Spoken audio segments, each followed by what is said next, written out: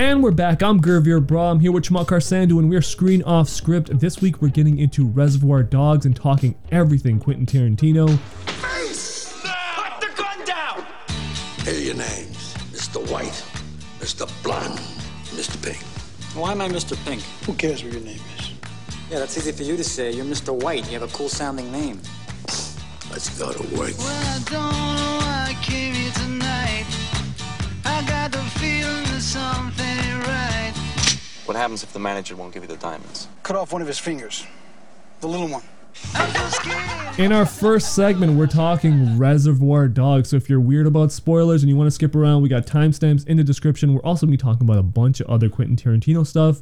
But we're talking about a classic. Mm-hmm. This is like, you know, I mean, obviously just speaking for myself, Tarantino, I hold to like a next level reverence as far as movies go.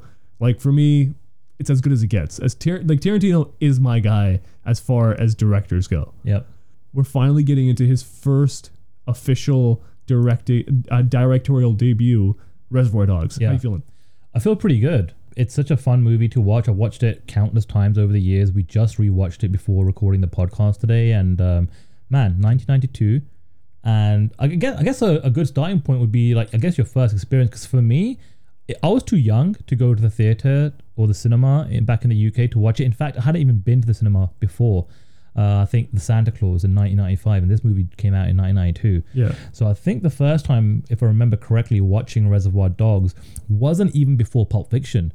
Like I was too young. I didn't get it. I didn't understand it. And Reservoir Dogs had a kind of cult following for adults at that time. But it wasn't until Pulp Fiction, and by the time Pulp Fiction comes out, I'm in high school and it's like a big movie. Everyone's talking about it. I watch Pulp Fiction and then I watch Reservoir Dogs on video, on VHS, and I'm like, yo, this is incredible. This is amazing. And then that's when you start, or at least that's when I started my big long fandom about Tarantino, and you start to go on this journey with him over the course of 25, 30 years now. Yeah, I specifically remember like watching Pulp Fiction as my first Tarantino movie. It's just the most annoying thing I think for a lot of people who first watch any kind of Tarantino is they'll go on Google and they'll write best movies of all time, and then Pulp Fiction's like right up there. You watch Pulp Fiction and you're automatically thinking like, okay, cool, live up to all my standards. And even for me, the first time I watched Pulp Fiction, I was like, okay, cool, it's good, but I'm not sure I understand why it's the best movie ever. And it wasn't until I grew up where I was like, oh fuck, this might be the best movie ever. Mm-hmm.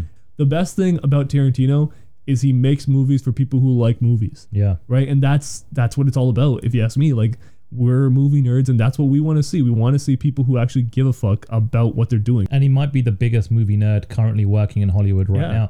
And you go back to the late 80s, early 90s, which is when Tarantino kind of broke onto the scene. It wasn't how it was now, where you can make a movie with an iPhone right now if you wanted to, and a lot of like independent filmmakers actually do that. Yeah. It's so much cheaper now to try and make a movie and try and break into the industry. Back then, it's like, all right, have you got a script? Can you get a producer? Can you get financing? Can you get actors? Can you get the right production crew to make a very kind of small indie movie? And that's all this was at that time. Let's be honest. It cost a couple of million to make, and it made a couple of million at the box office. Think about that for a second. It cost a couple of million to make, and it only made a couple of million at the box office during its run and during its release. It was the word of mouth.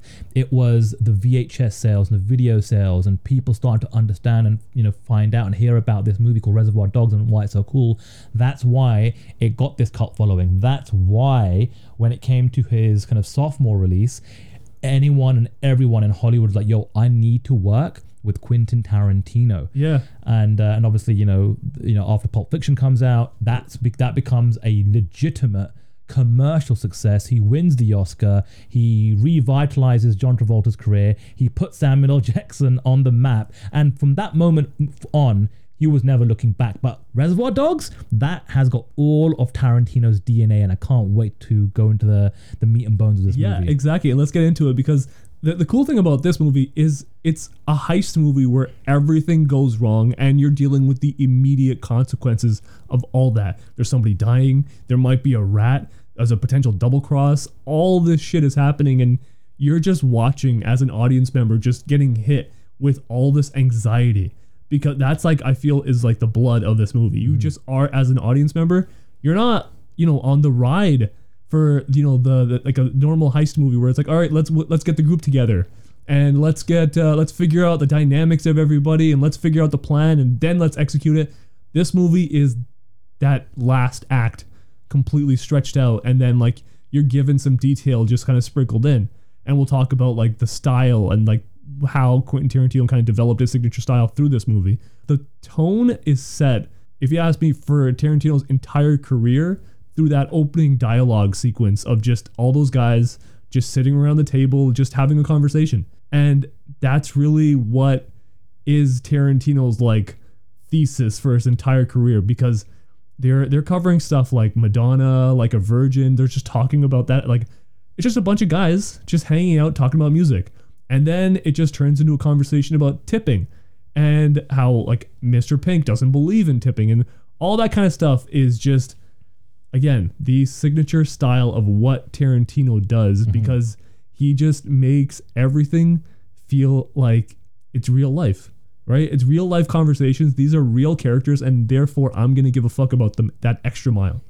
It's one of the greatest opening scenes from any movie, period. Yeah. What Tarantino does so well is he just writes fantastic dialogue between all your main characters. Yeah. And like you said, they're regular conversations, but it's conversations that are relatable to the audience. And the funny thing is that detail that became a part of his signature as a filmmaker got replicated so much in the 90s in movies like The Usual Suspects and some others that it was almost like, oh, I see what you're doing. You're ripping off Tarantino. Yeah. Like it was already a part of the movie lexicon that's a Tarantino like signature. Yeah, exactly. And Tarantino actually has this great quote I heard the other day where he was talking about how what he does is he says he's taking genre characters in genre situations and giving them a real spin. Have them sound like real people, make references that movie characters don't necessarily talk about. Talk about stuff besides the plot, because normal people don't just talk about the plot. When I heard that, I was like, that's who Tarantino, that's his writing. Yeah. That's just exactly what he does is right there. And it's like a perfect execution of what he does. There's no melodrama. There's no overacting. It's real shit. And that's why Tarantino works. And also we see, and you touched on it a little bit there, we start to get an understanding of how Tarantino likes to play around with the editing of his movies. Yeah. Because moving forward, it is very much a diamond heist gone wrong and the fallout. And then we see the fallout of that. But we don't get the color and the background on our main characters and the key characters until we get these flashback scenes that are interspliced throughout the entire movie. Because right after we get the dialogue at the cafe, boom, we cut right to Tim Roth sitting in the back seat of a car, and we're like, wait, what the hell just happened? He just flips the script right away, and the opening scene just automatically, again, sets the tone of what you can expect. It's non-linear storytelling. He always talks about the reason why he does this is because he was like, I read a lot of novels, and novels do this all the time. Why can't this work in a movie? Why would it have to be confusing for an audience member to not be able to understand that this is just a non-sequential story? Right. And that's why, again, the sequencing of Tarantino movies is just so important. And time wise, it just makes everything so much more exciting as you're going through the story. And also, it's a good thing to point out at this stage that the movies that Tarantino makes, there's two types of movies. And he's talked about this, right? There's the realer than real world universe, which includes Reservoir Dogs, True Romance, Pulp Fiction, Death Proof, Inglourious Bastards, Django Unchained, and The Hateful Eight. And then you've got the movie universe, which includes Natural Born Killers, From Dusk Till Dawn, and Kill Bill. Now, he hasn't directed all of those, but he's got writing credit on a lot of those movies. And basically, what this means is there are Tarantino movies that he's either written or directed that are connected together. They're like in the same world, and then he makes movies that the characters in his movies would watch at the theater. And I love that.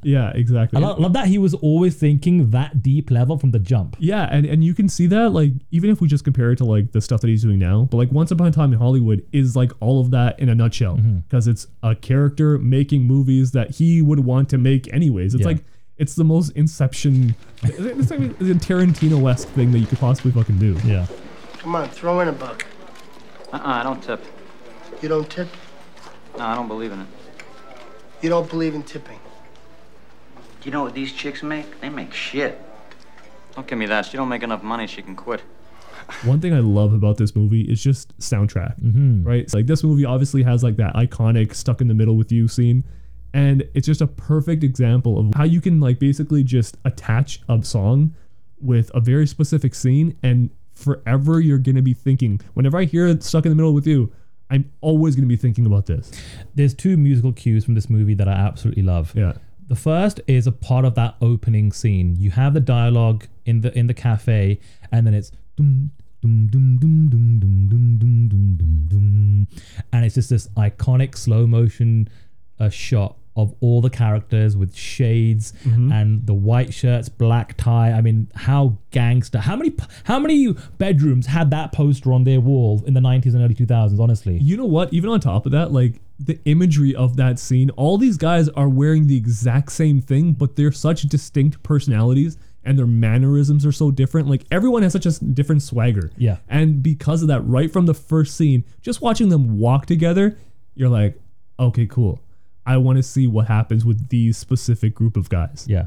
So that was the first musical cue for that particular scene. And then the second is "Stuck in the Middle with You." And I was thinking about this while we were watching it today. I was like, I don't know if growing up where I did, if I would stumble across a song like this and be like, oh, that's a great song. That's a really cool song. And it's because of the use of that song in this movie that I kind of have a connection to this song. Like as soon as that scene starts, I saw my feet start to like bop up and down. I saw your foot start to bop up and down. I'm like, yo, this is a kind of scene that is so iconic. You've seen it a million times, but every time you do, it's as gruesome as that particular scene is. It's a great song, man. It's just iconic. The biggest thing is we just associate these things with Tarantino scenes, and these are like some of the most iconic scenes in film history. Yeah. I do want to get into a few of the individual characters. The first one I want to talk about, obviously, I mean, I don't know if I'd consider this person the protagonist. I'm not sure if anybody really gets that distinction, but I feel like Harvey Keitel as Mr. White is the closest thing we would have to something like that, even though it's like an ensemble cast and all that. And a lot of people kind of share the screen. I think like you could argue that Mr. Orange is the main character. You could argue Mr. White is the main character.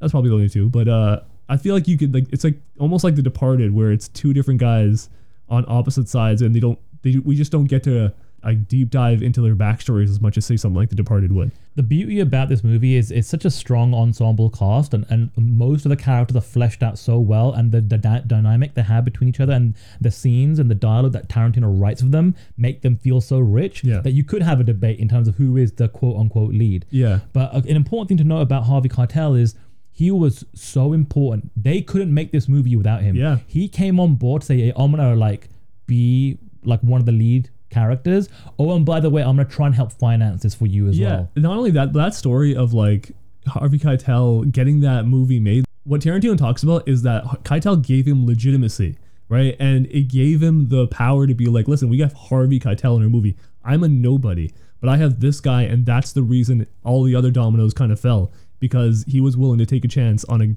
no-name director who, like he said, was outside of Hollywood, basically. But also, it's easy to look back now and be like, yo, how did they get Tim Roth and Michael Madsen and Steve Buscemi? But you have to understand, these guys weren't those guys back then in the early 90s. They were like young, hungry actors trying to like get a part in a movie and hopefully make it. I mean, you look back at their resumes now, it's incredible. Yeah. But like, it's an amazing thing where like it was almost a perfect storm, right? You had the vet in Harvey Keitel co-signed the project. You got this young, hungry, up-and-coming, brilliant, genius writer-filmmaker in Tarantino, and then you have a plethora of actors who are like just coming together, you know, start of their prime, and they're putting on banging performances, man. Yeah, and you gotta say, like, there is so few anybody in filmmaking who can really talk about their roster of people that they've cast in their movies that are stronger than what he's done. He's put together either obviously some of the best careers ever and like been the launching pad for that, or he's put together some of the most interesting mixes of people, or like you said, rejuvenated Travolta's career, or again, pairing together Pitt and Leo. Obviously that sounds like a no-brainer. Why wouldn't you put Brad Pitt, a fucking crazy leading man, one of the most handsome men in history, against, again, his like other counterpart of like equally handsomeness, equally like headliner-ish, and that's Leonardo DiCaprio. And putting them together seems like a no-brainer, but for it to actually work to the level that it did, man, like that's a different level of execution. The thing with Tarantino is he's done that so well consistently throughout his entire catalog. I'm trying to think, like, who else? Which other filmmaker has actually done that consistently? Like, the only I can give like a tip of the cap to someone like, say, a Steven Soderbergh. Ocean's 11, bravo! You got all these A-listers and some young up-and-coming actors together. Again, perfect storm. But you didn't do that time and time and time again. Tarantino, that's again a part of his signature. You said it right then. Leo and Brad Pitt in the movie, that could go horribly wrong a million different ways, but because it's in the hands of Tarantino, he made it work. Yeah, I think it has to be somebody with that kind of pedigree, especially for that. Like, imagine if Tarantino was trying to make Once Upon a Time in Hollywood now. Yeah. Trying to control that level of ego and all that kind of stuff, and making sure you're balancing everybody. People are like willing to give themselves to the roles, to the level that they do in Tarantino movies, because they trust that this guy has the ability to actually execute at the very highest level. And he's proven himself at this point. I think everything changed after Pulp Fiction. Yeah. You know, after Pulp Fiction, it was like, all right, you know, he's proven himself. He wasn't a one-hit wonder with Reservoir Dogs. You know, The Sophomore came out, and I think after that movie, it's like, who do you want to work with? Because they're going to want to work with you. You can literally fantasy book your entire film right now, and 9 times out of 10, you're going to get that casting nailed down all day long. And the fun thing is, like, as much as we're talking about like the chemistry of like two different people, even like when we look at this movie, the opening scene with Tim Roth and Harvey Keitel, you can just tell right off the bat, this guy's dying. It's an amazing scene where he's just trying to survive and he's trying to be supportive. They're both so good in this. And then you have, again, Steve Buscemi just walks in and elevates the scene. The best thing about Harvey Keitel in this movie is it's just this movie kind of deals with morality in an interesting way. Like, who's the good guy? The cop who's like double crossing all these people and shoots an innocent woman. Mr. White, who demonstrates that he has like this honor among thieves thing. Mr. Orange is just like, he's so lucky that Mr. White was the one that was with him. Because if that was anybody else in that crew, he would have been dead. Yep. Like, right up, he would have left him for dead, like, right when he got shot. Fuck it, it's over. You can hear Mr. Pink be like, some people just die. It is what it is. But, again, Mr. White, honor amongst thieves, it's so important to him, and nobody else has that trait. Yeah. And that's what makes him such an interesting and distinct character in this movie. Man, I have to say, I think Buscemi and Keitel, the scenes that they share together are probably my favorite scenes in the entire movie, because like you said, you've got the honor among thieves kind of arc with Harvey Keitel, but then Mr. Pink, Steve Buscemi, first of all, I find him hilarious, right? I think he's got some of the best dialogue in the entire movie. You know what? I also want to say on top of that, I think Tarantino is low-key one of the best comedic dialogue writers in Hollywood history. Oh yeah. As far as like, because you know he doesn't try to make comedies, but so many of his movies are just so funny, and we just like we when we're watching this movie, we've seen it before, but we're laughing out loud to so many different parts. Well, the reason why some of these scenes are funny, especially for Mr. Pink, is he cuts the bullshit. Yeah. It's like, hey, hang on a second, let me understand this. Let me kind of like figure out what the hell is going on. He's calling out the fact that there's a rat. He's saying, hey, listen, we're not going to spend the next 90 minutes in this warehouse for this movie. Why the fuck aren't we getting out of here right now? I have the diamonds. Let's book it. Yeah. Right? He is the voice of reason, but it's the circumstance and the other characters that keep him in that warehouse the entire movie. Yeah, and you're right. The Keitel and Buscemi dynamic it's just fantastic, right? It is dynamic within itself, but when they're like pointing the guns at each other, that's such an incredible scene. You wanna fuck with me? I'll show you who you're fucking with. You wanna shoot me, you little piece of shit? Go ahead, take a shot. Fuck you, White. I didn't create this situation, I'm dealing with it. You're acting like a first-year fucking thief. I'm acting like a professional. They get him, they could get you. They get you, they get closer to me, and that can't happen. The one thing that Tarantino does is he elevates the scene so much to the point where you're like, fuck, what's gonna happen? And then something will come in and interrupt it, and then bring it back down, and then you build back up.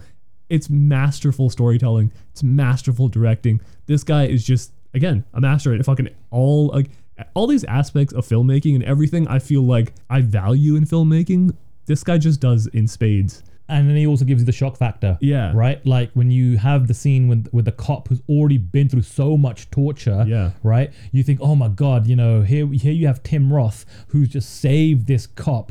Thank God. And in walks nice guy Eddie. Oh, this guy, bang, bang, bang, he's dead. I love that. Whoa, what's going on? Yeah, exactly. They come back. Mr. Orange explains why he kills Mr. Blunt. I love that because you would think logically, like, hey, he's saving this guy from being burned alive. Eddie goes, this cop, boom, dead.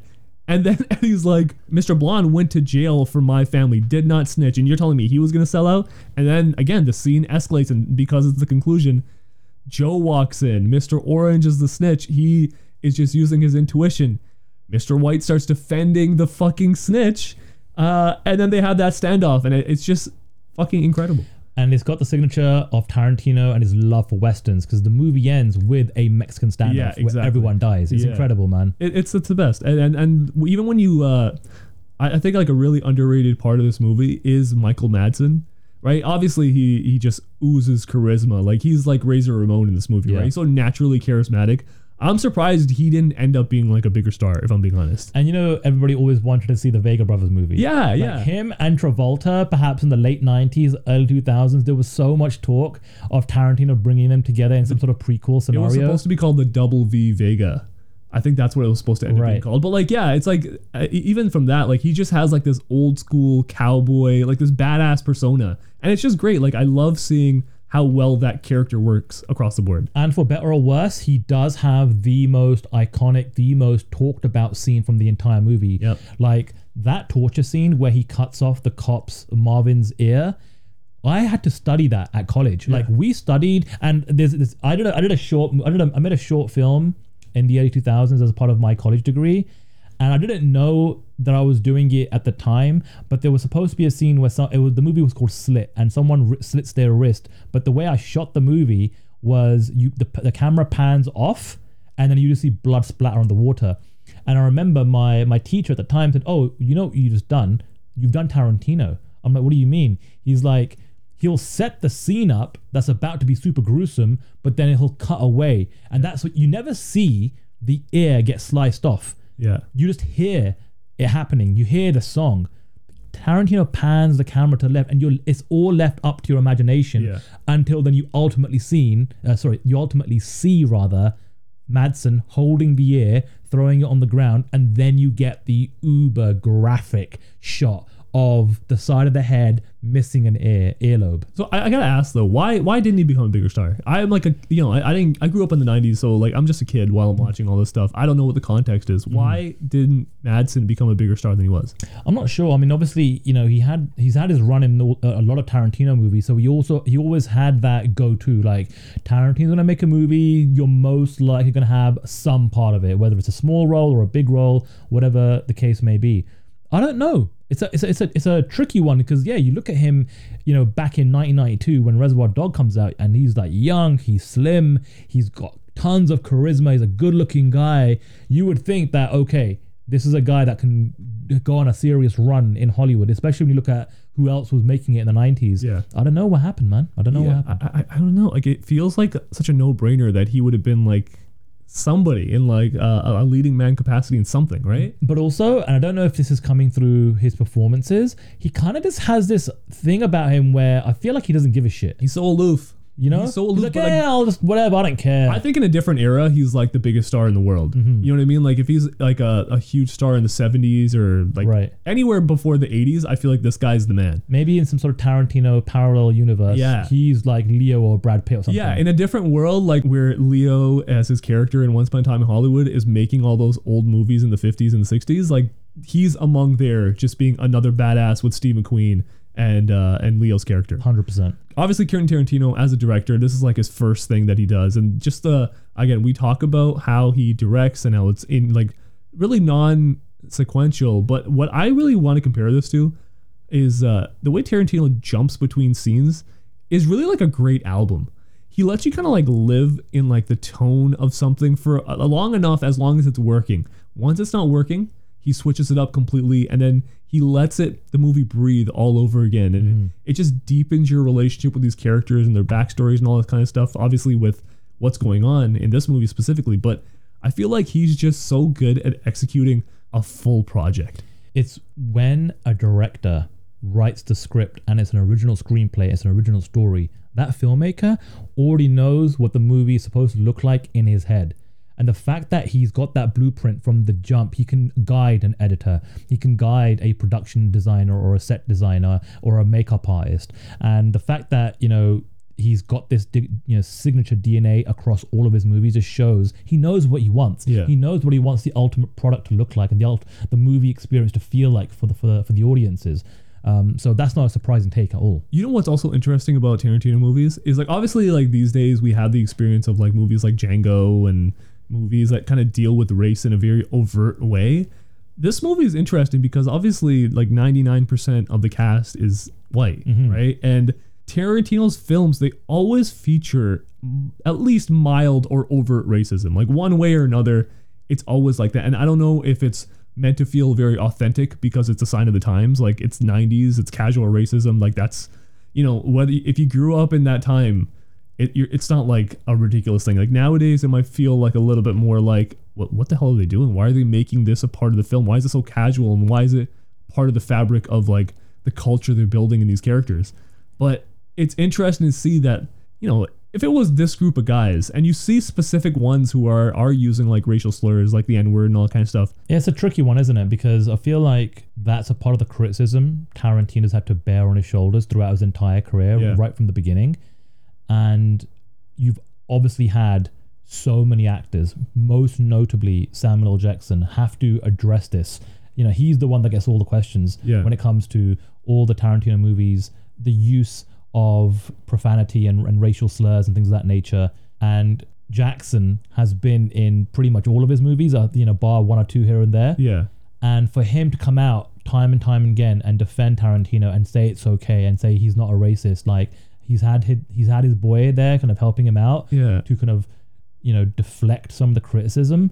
And I don't know what it's tough, right? Because how would we feel if they were walking around saying like slurs that we're familiar with? Exactly. Yeah, I totally understand that perspective. It's also interesting on the other side to be like, well, they're all like robbers and killers, so I don't know why we're drawing the line here on morality, right, for these characters. So it's almost like a weird little area to kind of talk about, especially because again, early 90s, like, and they're all, listen, this is a gangster movie. They're all bad guys outside of Tim Roth's character Mr. Orange and Marvin the cop. Exactly. Like, and even Mr. Orange is obviously a very questionable person. Yeah, and like he doesn't really participate in any of that kind of stuff. But it's just interesting that like it's something that kind of exists in the movies, and he made a choice to include this stuff because I think for him and his perspective and his existence, this is how it is. This is how people talk in his world. And it's not just in movies like Pulp Fiction and Reservoir Dogs. Like, you've got Nazis in Inglourious Bastards talking about Jews the way they do and how they feel about Jews. Like, this is something that's consistently, obviously this Django Unchained. Yeah. I keep calling it Django Unchanged.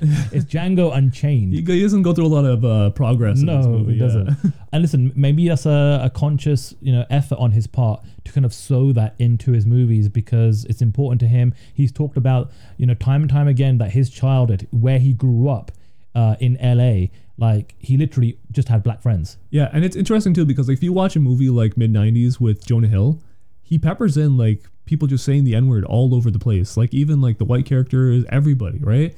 And what he's trying to like get across is like this is how people talked. Right. He's using like homophobic slurs as well. And it's just interesting to see that like that's how they personally felt that their experience was growing up or being in that time. Yeah. And if it's like, are we sugarcoating the 90s if we don't say anything? Right. You know what I mean? It's such an interesting little place because you're dealing with such different times when you're really like making the art and presenting it in a different way. I wonder if, in 10, 15, 20 years from now, there's another filmmaker that's like, oh, you know what? I want to remake a classic.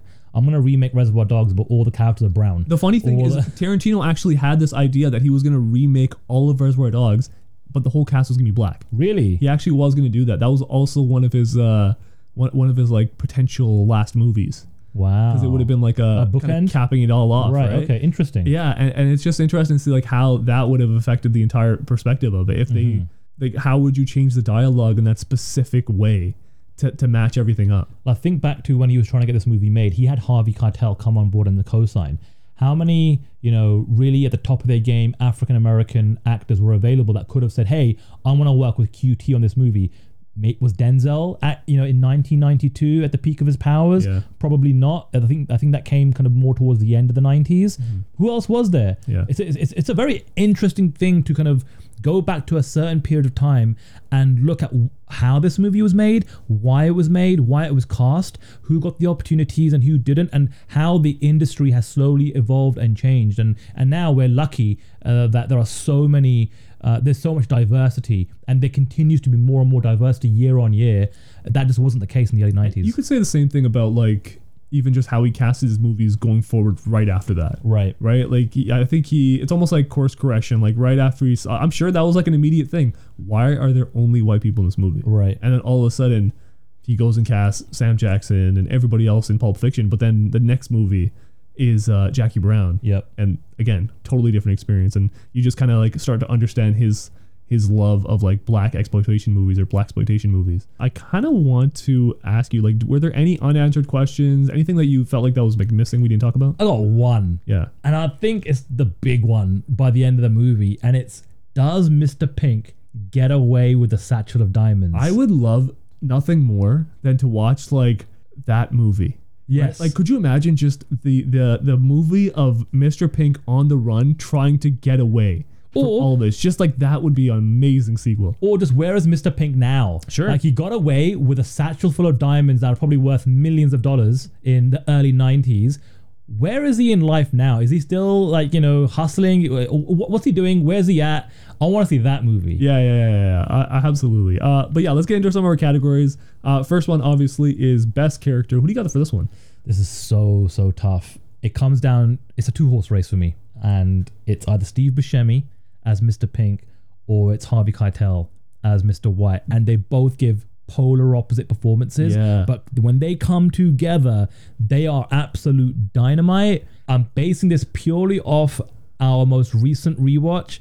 Man, Steve Buscemi had me howling and just laughing and smiling. I love his character arc, and I love how he's trying to be the voice of reason all the time, but he gets buoyed off by so many of the other more senior characters. Yeah. So I don't think there's any wrong answer, by the way, but I'm going with Steve Buscemi. I don't think there's a wrong answer either, but I think Mr. White, he is my runner-up too. Deal with it. What you don't do is start shooting up the place and start killing people. No, what you're supposed to do is act like a fucking professional. Psychopath ain't a professional. Can't work with a psychopath. You don't know what those sick assholes are going to do next. And it's only because, he is a little bit more of a cookie-cutter character. Right. Right? You know what you're getting from that character, and that's why it works so well. He needs to be the base of this movie. There needs to be some sort of morality that you can play off. Yep. And that's what Buscemi is. You know what I mean? He's the guy who's fucking with that. And it's like watching somebody paint with primary colors, and then all of a sudden somebody just throws every other color at the screen and you're like, what the fuck? What just happened? Just Jackson Pollock just exists? Next we got best scene. For me, I'm just gonna say mine first, only just to get it out of the way, because I know we're both gonna cover this one, but I have just one. Sure. All right. So when they leave to ditch the cars and they leave Mr. Blonde and the cop, and as we're rewatching this, I'm just like, let's fucking go. I'm so excited. I know this is iconic even before watching it. You know what I mean? Like, just going into it, I think even as just a general movie fan, you've either seen this scene in the background somewhere. It's just been used and recycled in so many different ways. But he turns on the radio, Stuck in the Middle with You starts playing. He goes and cuts the ear, just like you described, cuts away from the camera. As far as character work, iconic shots and just overall swagger, this is peak movie stuff. Not only for Michael Madsen, but even for Tarantino. Even when he goes to the car, the sound goes quiet and all you can hear in the distance is just a bunch of kids just playing and laughing, and it's a perfect juxtaposition to what the fuck is going on in this garage. And then he goes and grabs the gasoline, heads back inside, song's back. Now he's dousing this guy in gasoline, and the cop is begging for his life, and just as he's about to light him on fire, Mr. Orange wakes up and it just unloads a clip into him, and that's when you find out he's an undercover cop. And you're just watching these two cops just comparing misery with each other and sitting in his own blood. It's just a perfect scene from start to finish. That's as good as filmmaking gets, period. 100%. And the great thing about this scene, and you don't think about it until after the scene is over, Marvin never rats. Yeah. He's getting his ear chopped off. He's getting doused in gasoline. At no point does he say, yo, that guy over there, your friend, Mr. Orange? Yeah, he's the rat. He's the cop. Yeah. He never slips up at all. And, this is an audio-only podcast right now, but I am looking at an action figurine box right now of that exact scene. Yeah. I actually didn't realize that was right there. Yeah, like I actually have that scene, and it's probably like one of my favorite. I guess what do you call these? Do you call them like a little bust or like a little kind of like? It's like a scene from a movie but with action figures, right? Yeah, I'm not sure. And it's actually got stuck in the middle of you on the side. So yeah, I've got that. I don't know when the hell that was made. Maybe at some point in the 90s or the early 2000s. But yeah, it's a great cop, honestly. Like that's so cool. Yeah, iconic scene. And so for me, this was super tough. So the ear cutting scene definitely in the mix for me. The final scene when everyone dies also in the mix for me. And the final scene for me that I had to mull over was the opening scene, where it just sets the movie up. It goes right into the title sequence. And I am honestly just torn about which way I want to go with. I think for the sake of you choosing the ear cutting scene and just doing a great job of describing why that is an iconic scene, I'm going to go with the opening scene of the movie. Yeah, fair. Totally because fair. The writing is incredible. The setup is fantastic. We get to have a look and a feel of who all the characters are, the hierarchy of power. And my favorite moment of the entire scene is when they talk about tipping. Yeah. Because as a Brit that didn't grow up tipping, I'm like, yes, Mr. Pink is my guy. Like, I don't want to tip. He doesn't want to tip, and he's an American, and he's saying that, and just going through the topic, the debate of why you should tip and why you shouldn't tip, and I love that. Trust me, it's tipping. I think is one of the most interesting things like to talk about in the world. Like even when we went to Japan, there's no tipping over there too, and it was such a weird situation. If you go and drop some money in there, they'll find you and give you back your money. Wow. They are not about this tipping culture, and like I totally understand why. And you get the best service I've ever got in the world in a place like that, and it's interesting to see how different it is from our culture too. Yeah, but that opening scene, even just the way the camera moves around the character that goes like pitch black at one point, yeah, it's like you are voyeuristically kind of like peeping in to this conversation, and like I said, going right into that title sequence, yep, the slow motion walk, the song, the music, chef's kiss. As good as it gets, which leads into the last part, which is star rating. Out of 5, 5 being the best, 0 being the worst, where does this movie end up for you? Oh, this is easy for me. And listen, there are some people that are, and again, no wrong or right answer here, but some people prefer late Tarantino, some people prefer middle Tarantino. I prefer personally early Tarantino. And for me, Reservoir Dogs and Pulp Fiction are 1 and 2, 1A and 1B in terms of my favorite Tarantino movies. So it's very easy for me. Reservoir Dogs is getting 5 stars. Damn. Okay. Man, that's actually pretty crazy. I actually didn't expect you to say 5 stars, but that's pretty gangster and very understandable. This is, if you gave this a 5 stars, I don't think anybody in the world argues. Oh, and by the way, what a fantastic 90-minute watch. Yeah. We didn't even talk about the length of this movie. It's like, it hits you and you haven't been like, strenuously tired from watching a 2.5-hour epic. It's like 90 minutes, boom, boom, boom, it hits you. Yep. It's like, just beautiful, man. It's perfect. For me, again, Tarantino mark, right? I am going with 4.5. All right. And it's funny because I don't think this is Tarantino's best movie. And that's my biggest criticism of this movie. That's like that it's just not as good as his other work, which happens to be some of the greatest movies of all time. Sure. Right? How hard it is. Like, that's kind of the fucked up thing. My perception of this movie is purely based on the fact that I think every other movie, or so many of his other movies are 5 stars, above 5 stars sometimes. Like, you know what I mean? Like, that's how much I value this guy's catalog. For me, this movie is like, it's like the visual representation of like, again, as a Kanye mark and all that kind of stuff as well, my biggest correlation I can make there is this is like his 808s and Heartbreak. It's simple, like the framing of all the shots are so simple. It's basically just a Steadicam with like just perfectly framed shots. And it's just tremendous acting, amazing storytelling, boom, classic right there. But next we're getting My Beautiful Dark Twisted Fantasy. You know what I mean? It's just, if Dark Fantasy is a 5, I have a hard time giving this also a 5, if that makes any sense. I totally understand. Yeah, that's cool.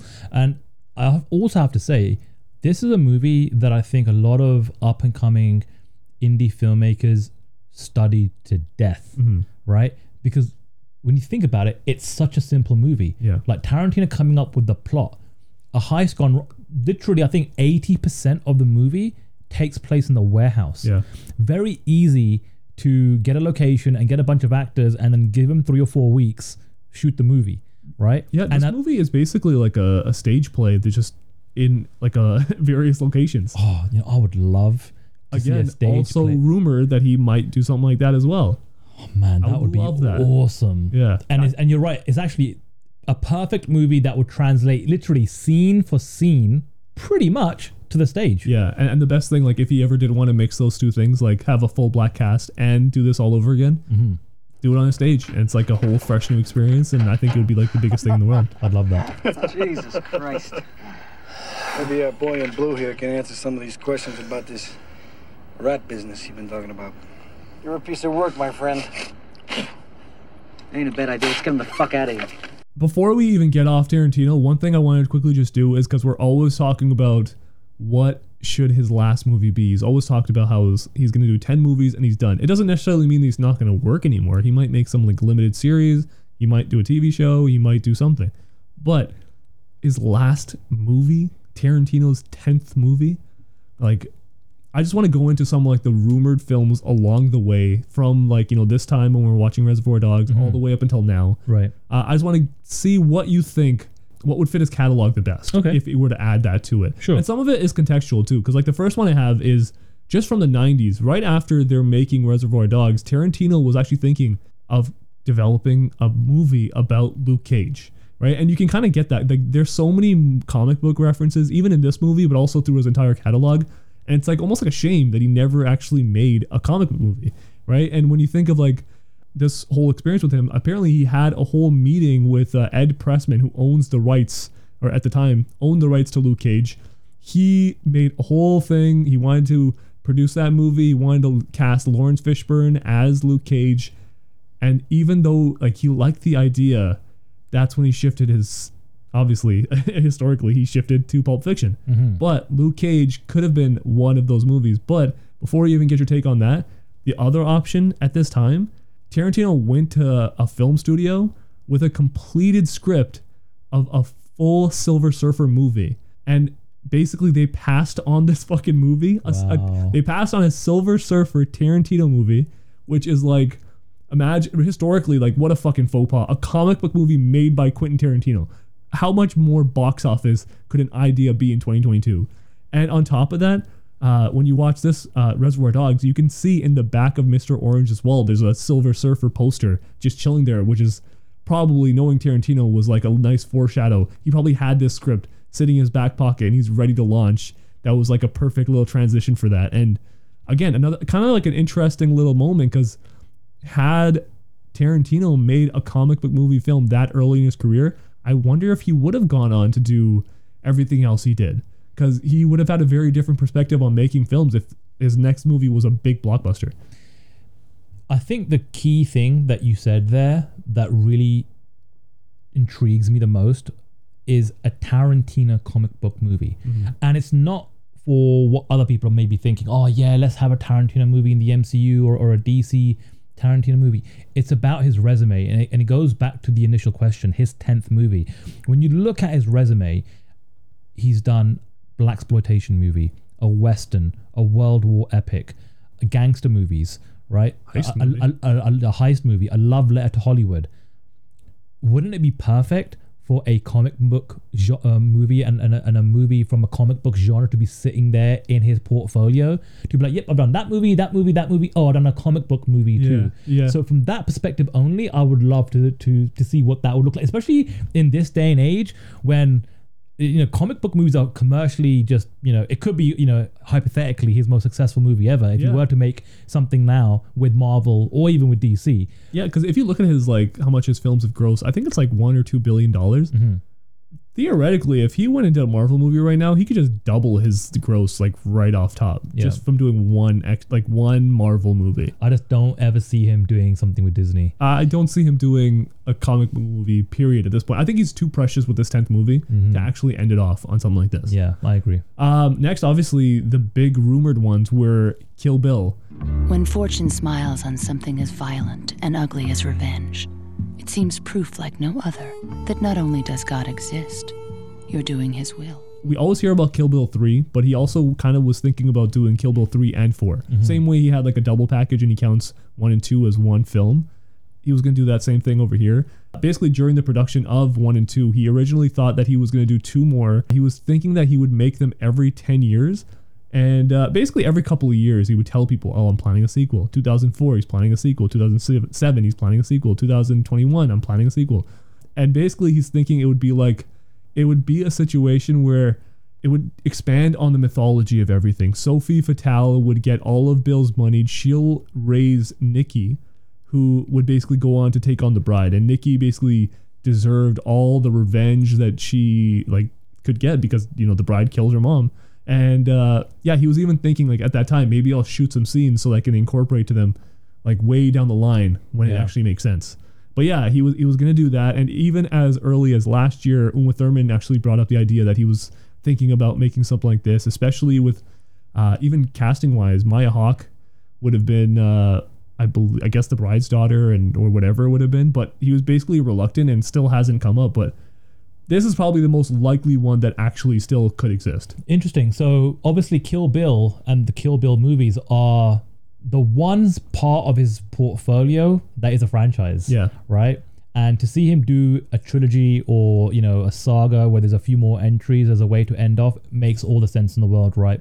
Arguably his most commercially successful movies in terms of like merchandise and things that spun off of just the Kill Bill universe. Yeah. Fantastic.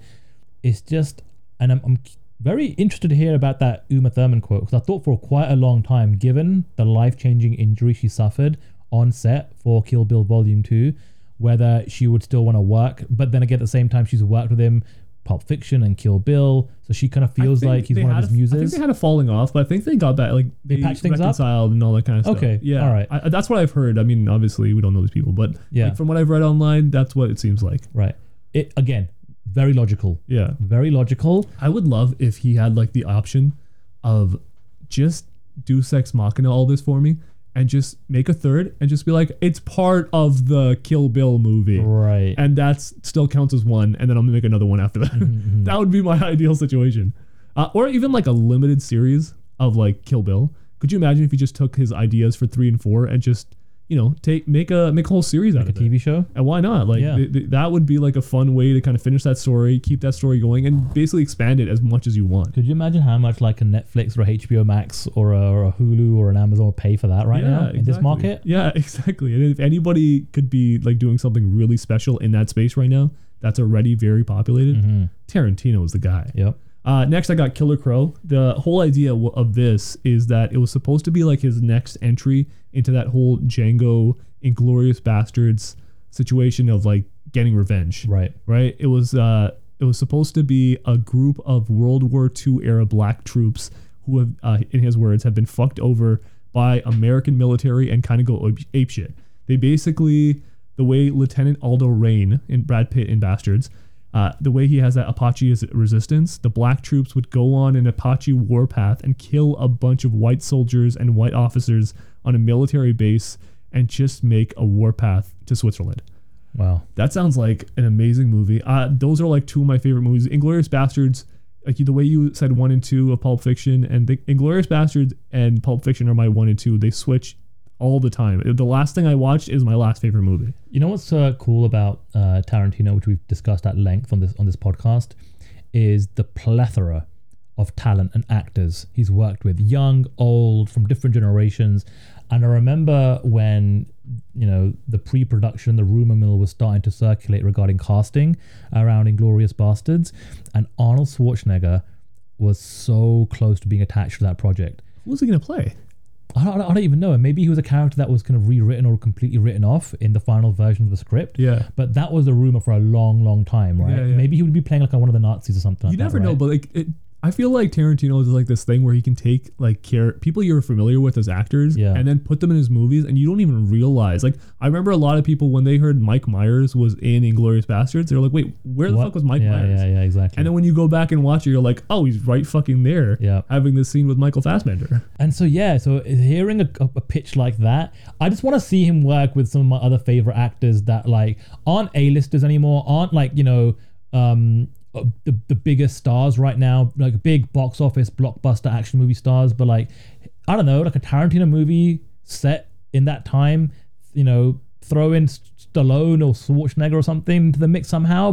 I think it would be fun. I think it's a shame that we don't get all these movies, man. I think this guy needs to just keep making all these movies. Yeah. The last one I'll give, I have a few more, but the last one I'll give for now is the biggest rumor of recent time was going to be a Star Trek movie. Right? Oh, I heard about this. Yeah. And he pitched this whole idea to Paramount where he was gonna, like, he brought together a whole writing group to finish out the concept. He was gonna direct the movie. J.J. Abrams was gonna produce it, I believe. He basically just kind of decided that he was gonna do a standalone Star Trek movie. It wasn't gonna be part of anything else. It was gonna be completely as a story by itself. It was gonna deal with time travel and all that kind of stuff, but it would have existed in its own little pocket. That's the kind of thing that seems like a beautiful like a part of me kind of wants to see what Tarantino would do in like an existing space already, because even when he did like the CSI episode, right, and you can just see like as like a one-off in that whole situation, but I remember like that was such a big moment, right? And on TV, I didn't even watch CSI, but I watched that episode as a kid who, this was before me becoming like a big Tarantino fan, and for me just to be like, okay, cool, this guy is directing this, I gotta check this out. Imagine that as like part of a major franchise. I feel like a guy like this, if he was like a big Star Wars fan or something, like, man, like just be part of something big and do something with it that kind of just changes the whole dynamic of what people think is capable of that. It goes back to the very first pitch that you gave in this segment, and it's the idea of, oh, Tarantino doing a comic book movie would be so cool as a part of his resume. Yeah. Well, Tarantino doing a Star Trek movie would be also great, because then it'll be sci-fi movie. Imagine that's what I'm saying. Yeah. It's his sci-fi entry. Yeah, he's such a fan of genre. We haven't seen him do sci-fi. What would a Tarantino script in the world of science fiction, whether it's Star Trek or anything else to do with time travel, what would that look like? Give me that. It's a shame because it's so interesting to think of how he would have to adapt his style, because it is so pop culture centric. Like when you think of like modern directors like James Gunn, Edgar Wright, who are like, that's probably the closest thing we're gonna get if we like, I don't know, I think, right, like of somebody who can like bring in still like that pop culture flair, still bring in their own unique little space, have such a connection to music, but not be able to, like, it's still not Tarantino at the end of the day, right? Like I would still love to see how that would kind of work out. You know, it'd be cool, before we kind of end the podcast and give our recommendations for the week, should we go down the Rotten Tomatoes audience score of Tarantino movies and see kind of where they land in terms of like what we feel about these movies and where they land? Yeah. Okay, cool. I think that'd be pretty cool. Yeah. So number one, I think no surprise, Pulp Fiction. Yeah. 96%. Low. Right? Low. It should be 100%. Low. Yeah. It should be like very low. Should be 110%. Yeah, exactly. Number two, Reservoir Dogs. 94%. Okay. Number three, and now they've thrown in movies where he's either written and directed. Number three, True Romance. That's a surprise for me. 93%. I like True Romance a lot, but I'm just surprised it'd be like the third one. Right. Then you've got number four, Django Unchained, 92%. Man, where the fuck is Inglourious Basterds? What's going on? You'll see. Number five, Kill Bill Volume 2 at 89%. Then number six comes Inglourious Basterds at 88%. It's really interesting to me that, because even I remember when that movie came out, it was a little contentious of like, how good is this movie? Right. I don't think people kind of appreciated how fucking good it is. That movie is like a perfect movie. Every single scene could be the best scene in the movie. Right. That's my favorite thing about Tarantino movies. When you watch Pulp Fiction, same thing. I can say the exact same thing. These are perfect movies. Yeah. I wouldn't change a goddamn thing about them. And that's why I can give Reservoir Dogs 5 stars, because I feel like I can give most of his catalog 5 stars. I agree. You know what I mean? Yeah, I'm not mad at it. Yeah, and then literally after that, you've got like Grindhouse at 87%, Jackie Brown 85%, Kill Bill Volume 1 at 81%. So, I mean, in general, what do you think? I mean, literally the top three they've got there is Pulp Fiction, Reservoir Dogs, and True Romance, which kind of almost is funny because I didn't see this until this segment now that we're just talking about this. But like I said, I'm an early Tarantino fan, and True Romance, Reservoir Dogs, and Pulp Fiction, those three movies coming out within literally 1992, 1993, 1994 was just like, man, all of his like genius finally being shown to the world is incredible. I can't even imagine that, right? Like, imagine you can't even get a movie made, and then just luckily you pass your script at the right person, and then all of a sudden you make some of the best movies of all time within the next like 2-3 years. It goes back to your example of Kanye. Yeah. It's like he just continuously delivers 5-star albums in different ways, and he has different ideas and concepts for the project, but they're still 5 stars, man. And the big thing about like both of them is the fact that they're not okay with just delivering the same shit over and over. They change up their style. When you think, I like what he did with Pulp Fiction, True Romance, and Reservoir Dogs, all right, cool, now I'm gonna flip the script completely and now I'm putting out Jackie Brown. Like, that is a totally different situation. Oh, I'm gonna put out Kill Bill Volume 1, Kill Bill Volume 2, and guess what? Now I'm going to flip the script all over again, and I'm going to try doing Death Proof, which is a completely different experience, you know, whether you like it or not. But then he goes, all right, cool, you're not 100% sure if you love that? Same thing, 808s, I always make that comparison. If you don't love it all the way, that's cool. People didn't love 808s all the way. I'm going to drop Inglourious Bastards. Again, another one that you could easily compare to his Dark Twisted Fantasy. Yeah. Right? Like, it's kind of crazy how many things that he has where you could easily make. So I think him and Kanye is like the best comparison I could possibly make. It's such a 1-in-1. I think they're both geniuses. Yep. And they're both like flawed geniuses. You know, like they might not be not great. Perfect human beings. They might not be great people. Yeah. But as far as art goes, fucking the best of the best.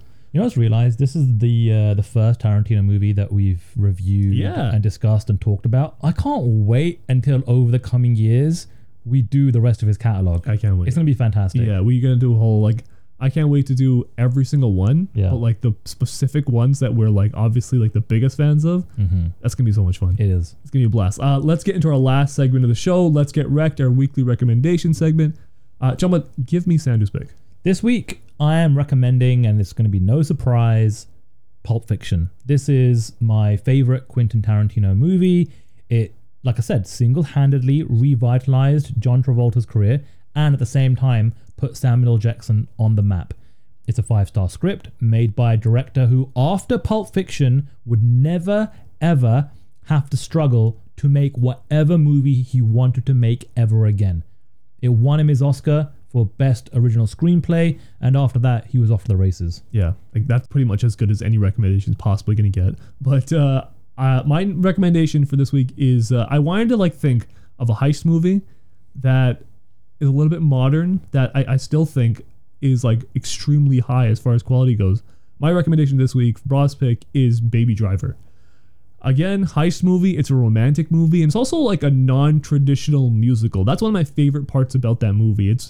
It's one of my favorite uses of pop culture music in any film, really. Like, the performances are fantastic, the writing is so sharp, and Edgar Wright is just putting on this directing masterclass. He's pulling this off with like the precision of like a Jedi Master, right? If you need an example of what I'm talking about, go just on YouTube and type in Baby Driver tequila scene, and you'll just see how perfectly synchronized everything is with that song. And it perfectly encapsulates, if you didn't notice it the first time you watched that movie, go watch that scene and then go watch the whole movie back, because it's a fucking perfect movie. If you ask me, it's one of the most rewatchable masterpieces. But that's everything for this week. John, where can anybody find us?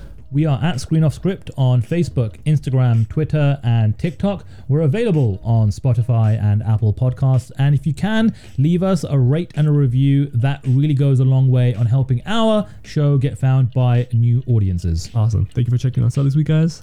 Take care.